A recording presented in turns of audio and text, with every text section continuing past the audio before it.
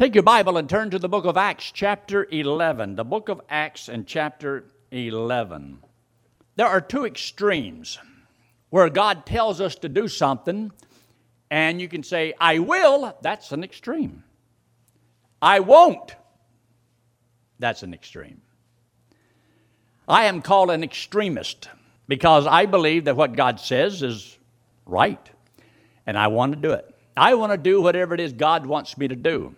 Does that make me a fanatic? Well, it might. There's people that do not like independent, fundamental, Bible-believing, missionary-minded Christians. But that's what I am. And probably that's what you are. Now, you know in the book of Romans in chapter 6, it talks about the newness of life.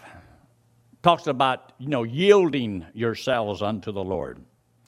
And that we should not serve sin, and we shall live with him, and he liveth unto God. And so there's some good statements in the 6th chapter. We call that the identification truths, because when Christ came back from the dead, we're supposed to identify with what he did. I was with him when he was crucified. I was with him when he was buried and came back from the dead. And I'm supposed to have been with him when he rose and when he was seated in the heavenlies. That's how secure we are, because we are in Christ, and that's where he is. Now, here, I want you to look at this verse in the book of Acts chapter 11. And notice there in verse 26, when he had found him, he brought him unto Antioch. And it came to pass that a whole year they assembled themselves with the church and taught much people. And the disciples were called Christians first in Antioch. Now, from what I have been told, the word Christian was not something that they put upon themselves. It was a people that were on the outside that put the name Christian upon those that were living, walking, talking like Christ. So it was the name they gave to them. And it might have been as a slur, a slander. Well, see, to be a disciple means a follower, a learner.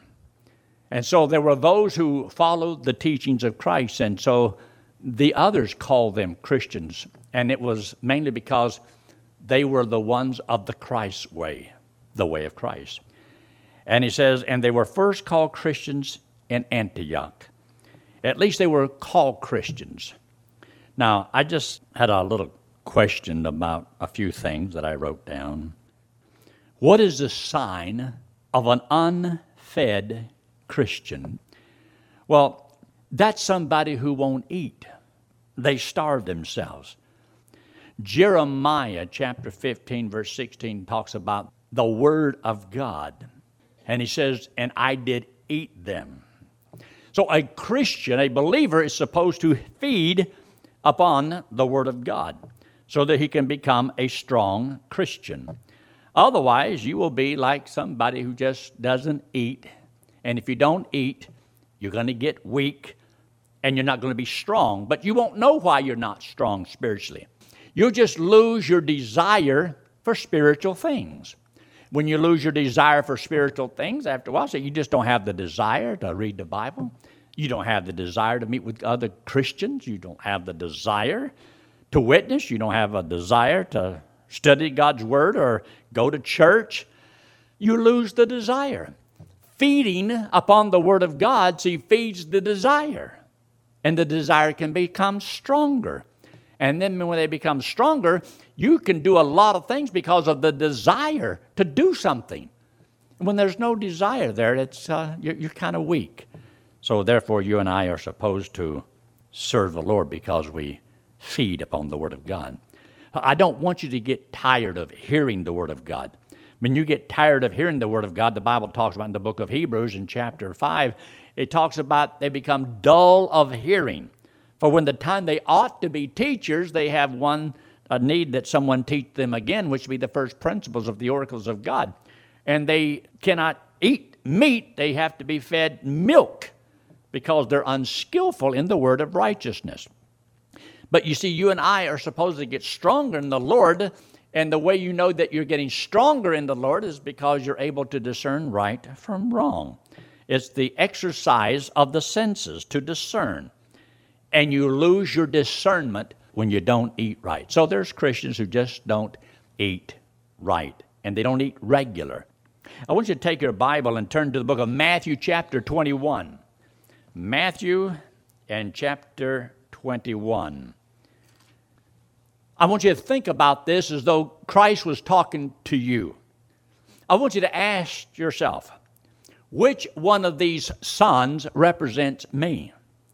Which of these am I? See what he says in verse 28? But what think ye? A certain man had 2 sons.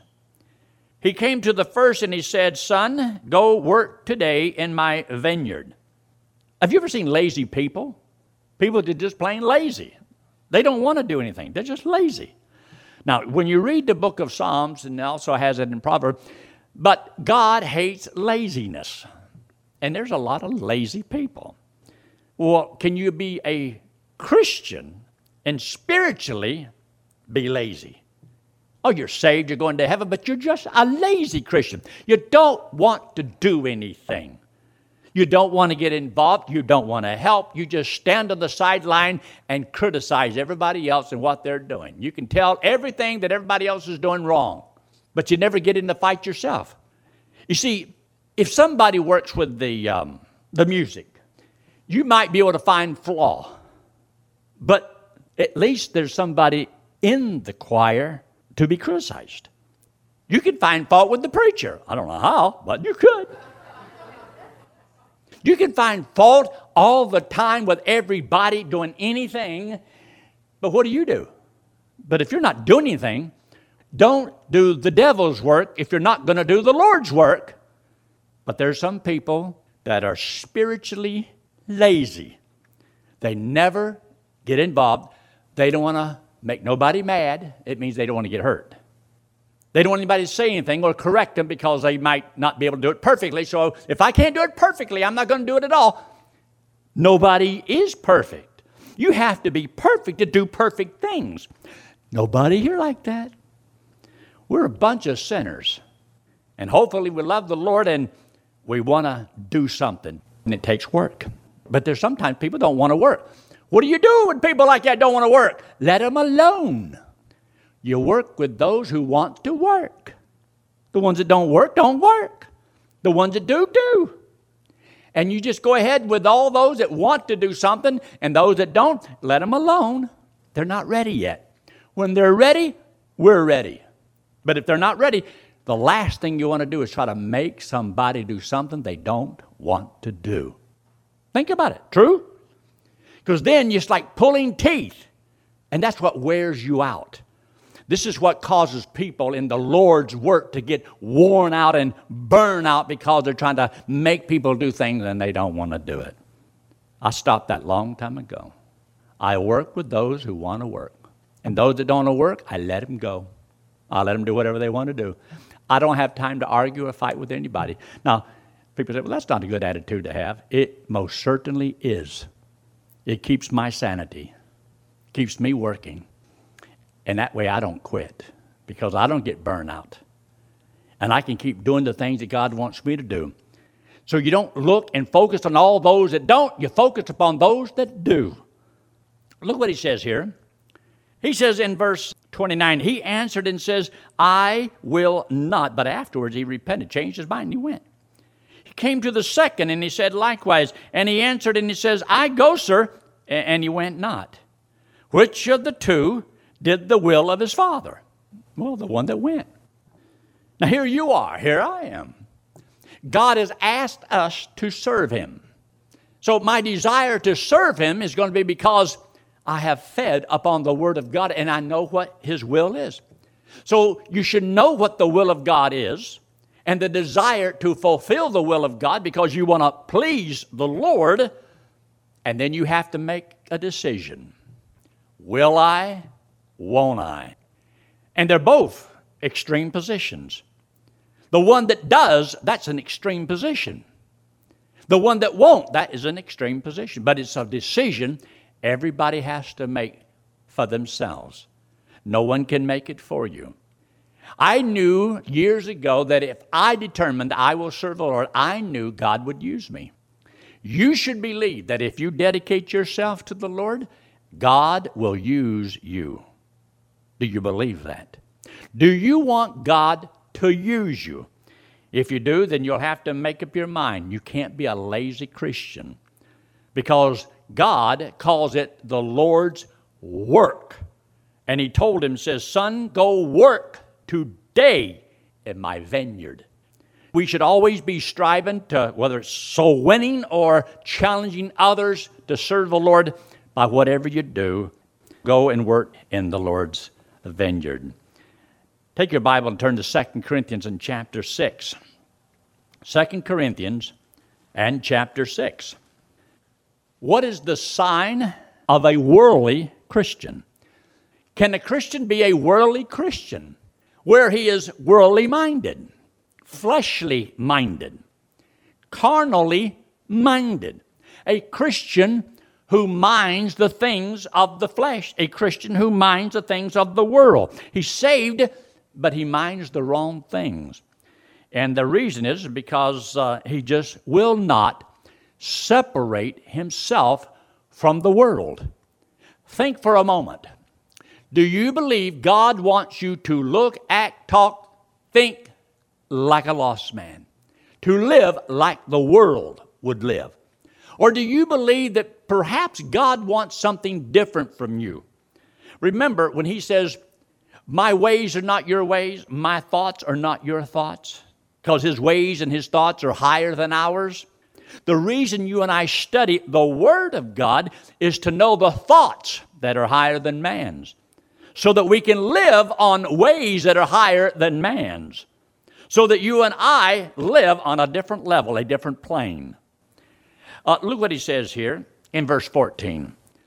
And remember, as a child of God, if you want to serve the Lord and do the Lord's work, you have to separate yourself from those who won't do the Lord's work. You see, if you have friends that are not right with the Lord, water seeks its own level, you don't pull them up, chances are they will pull you down to where they are. I never had to worry about losing any of my friends when I served the Lord, because I decided I'm going to serve the Lord, and they gave me up. I didn't have to give them up. They gave me up. I had a couple good friends. I didn't have a lot of them, but I had a few. And it wasn't long before, hello, they left me. Because every time I got around them, I preached to them, and they didn't want to be preached to. See there in verse 14, be ye not unequally yoked together with unbelievers. For what fellowship hath righteousness with unrighteousness? What communion hath light with darkness? How do they get along? Can light and darkness get along? Hello, darkness. Well, hello, light. How are you doing? I'm doing fine. They expel each other. And God says the same thing. The unbeliever, well, he doesn't think like you. He doesn't have the Holy Spirit. He's not going to love the things that you love. So therefore, you have to separate yourself. But a lot of God's people, they just don't do it. And because they don't, then the world makes you like them. That's why he made the statement, see, in the book of Romans in chapter 12, I beseech you therefore, brethren, by the mercies of God, that ye present your bodies as a living sacrifice, wholly acceptable unto God, which is your reasonable service. Be not conformed to this world. God does not want his children conforming to the world. That means he wants you to be different from the world, to think different from the world, live different from the world. Because I have a body and the lost man has a body, there's a lot of similarities of things that we have to have. We both have to work. We got to clothe our body. We got to feed our body and all these things. But I'm to live for something different than what he lives for. There's things that I don't want to do because I know that it's not acceptable to God. I may say, I can do it. It won't hurt me. Yeah, but does God accept it, or is it not the best thing for my testimony? So because of your care about others, you may not do something. But the lost man, he don't care about that. Or a carnal Christian, well, he don't care about that. He just does what he wants to do, lives any way he wants to, because he don't care about anybody else. That's a fleshly-minded, carnal Christian, worldly Christian. And it says here in verse 16, what agreement hath the temple of God with idols? For you are the temple of the living God. As God had said, I will dwell in them, walk in them, I will be their God, they shall be my people. Wherefore, he says in verse 17, come out from among them and be ye separate. Now, sometimes there's people who trust Christ as Savior, and they go to a Catholic church, a Jehovah's Witness, or Mormons, or whatever they say, well, I'm going to stay there and change them. That's not what the Word of God tells. The Word of God says, come out from among them, mark them which teach doctrines contrary to what you have learned, and avoid them, because you won't get strong. And you do not want to use your power of influence to get other people underneath the sounds of a false doctrine. You don't put live chickens under a dead hen. In verse 17, be ye separate, saith the Lord, and touch not the unclean thing. I will receive you. Be separate. Don't be a fence straddler. Don't be a compromiser. Make up your mind. And God says, hey, me and you can get along like a father and a son. We can walk together, talk together. He said, I want you to walk with me. I want you to talk with me. I want us to have communion. I want us to have fellowship together. But he says, if you love the world, then you're an enemy of God. And you can't have it both ways. Let's look at the first verse of the 7th chapter. Having therefore these promises, dear beloved, let us cleanse ourselves from all filthiness of the flesh and spirit, perfecting holiness in the fear of God. So this is what God wants us to do. Now, you may not do it, but it's still the will of God that we do so. Now, John chapter 11. Look in John chapter 11. You know the story about Lazarus, how that he was dead 4 days. And the Bible talks about how that Mary and Martha had met him and he talked to them. And he says, I am the resurrection and the life. And she said, yeah, we know that. You know, in the resurrection, we know that. He said, you don't understand. I am the resurrection. I can do it now, is what he's saying. So he says up here in verse 25, Jesus said unto her, I am the resurrection and the life. He that believeth in me, though he were dead, yet shall he live. And whosoever liveth and believeth in me shall never die. And you ought to underline these words, believest thou this? In other words, he's saying, do you believe this? This is what you have to believe. You must know and believe that if you believe on him, you will live forever. You will have everlasting life. Even though you may die physically, you will live forever. She says in verse 27, Lord, I believe that thou art the Christ, the Son of God, which should come into the world. Well, it goes down through here, and then she weeps, and down in verse 33, and when Jesus therefore saw her weeping, and the Jews also weeping, which came with her, he groaned in the spirit and was troubled. Said, where have you laid him? Now, I actually believe he knew where he was. He knew he was dead. He knew this. But where did you lay him? Well, he's been dead for 4 days. He stinks. He's in the cave. I mean, he's all been wrapped up and embalmed. I mean, he's put away. And they said, come and see. In verse 35, Jesus wept. Now, there's always theological discussions about why did he weep? Why did Jesus weep? Well, because, you know, he loved Lazarus, and Lazarus is dead, and he's not ever going to see him again. You don't think that's why he wept? No. Maybe he was crying because of their unbelief. I wonder if it could be because he knew that they did not believe that he could do it now. He says in verse 37, and some of them said, could not this man, which opened the eyes of the blind, have caused that even this man should not have died? If he is who he claims to be, and he can do what he claims he can do, why did he let his friend die? If you had been here, this would not have happened. It all happened because you were not here. You're talking about mixed emotions. He says, take away the stone.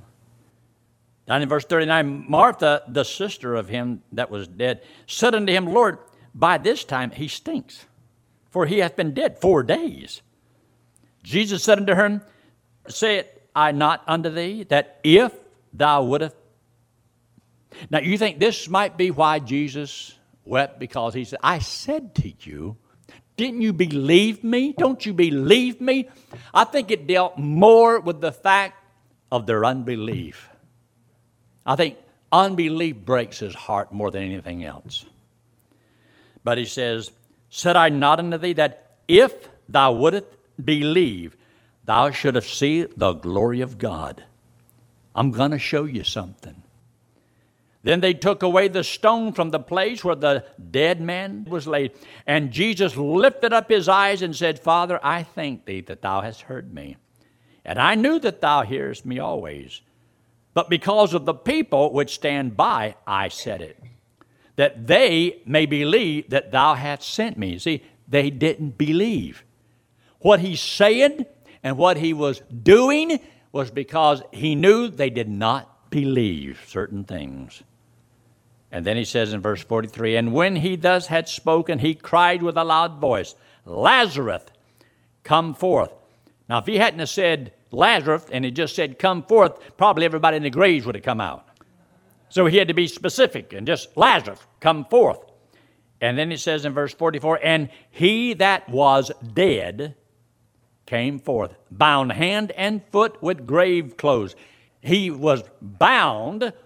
His feet were bound. He had to hop. Here he comes. He's hopping out of the tomb. Now, Jesus did what Jesus can do, but he let the people do what they can do. And he said this to him. He says, loose him and let him go. Now, you know, there's a lot of God's children that have trusted Christ as Savior. They've been given eternal life.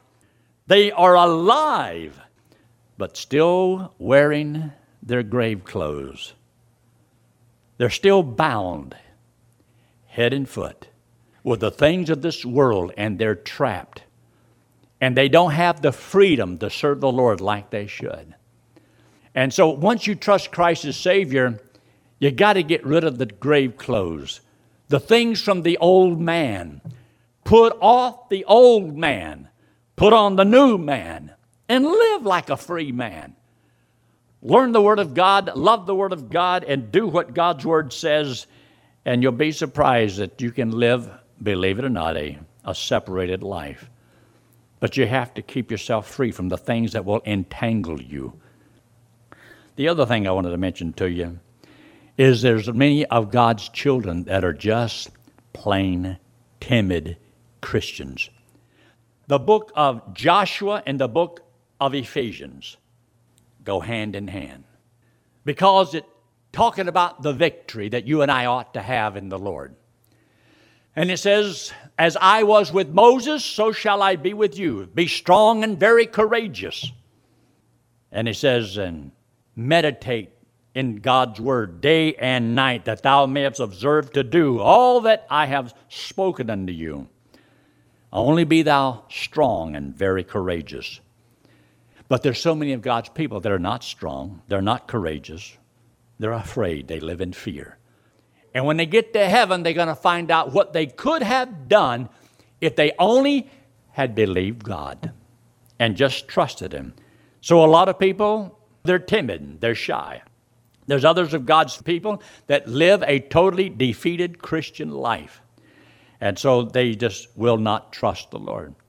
Now remember in the book of Isaiah in chapter 26, verse 3 and 4, where it says, trust ye in the Lord forever, for in the Lord Jehovah is everlasting strength.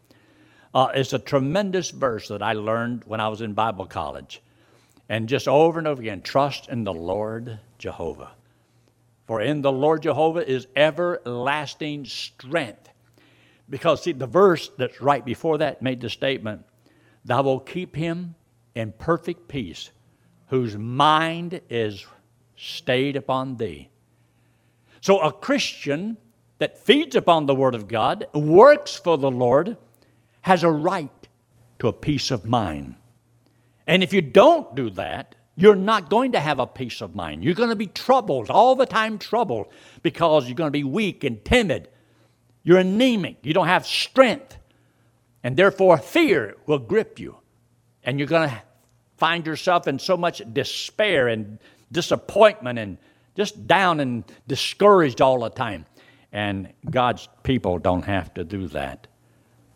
And then the last thing, just to make you understand, a lot of Christians don't have victory, but you can. That's why Paul says, I can do all things through Christ, which strengtheneth me. Do you believe it? You see, after you trust Christ as Savior, your whole Christian life is based upon one word, really: belief.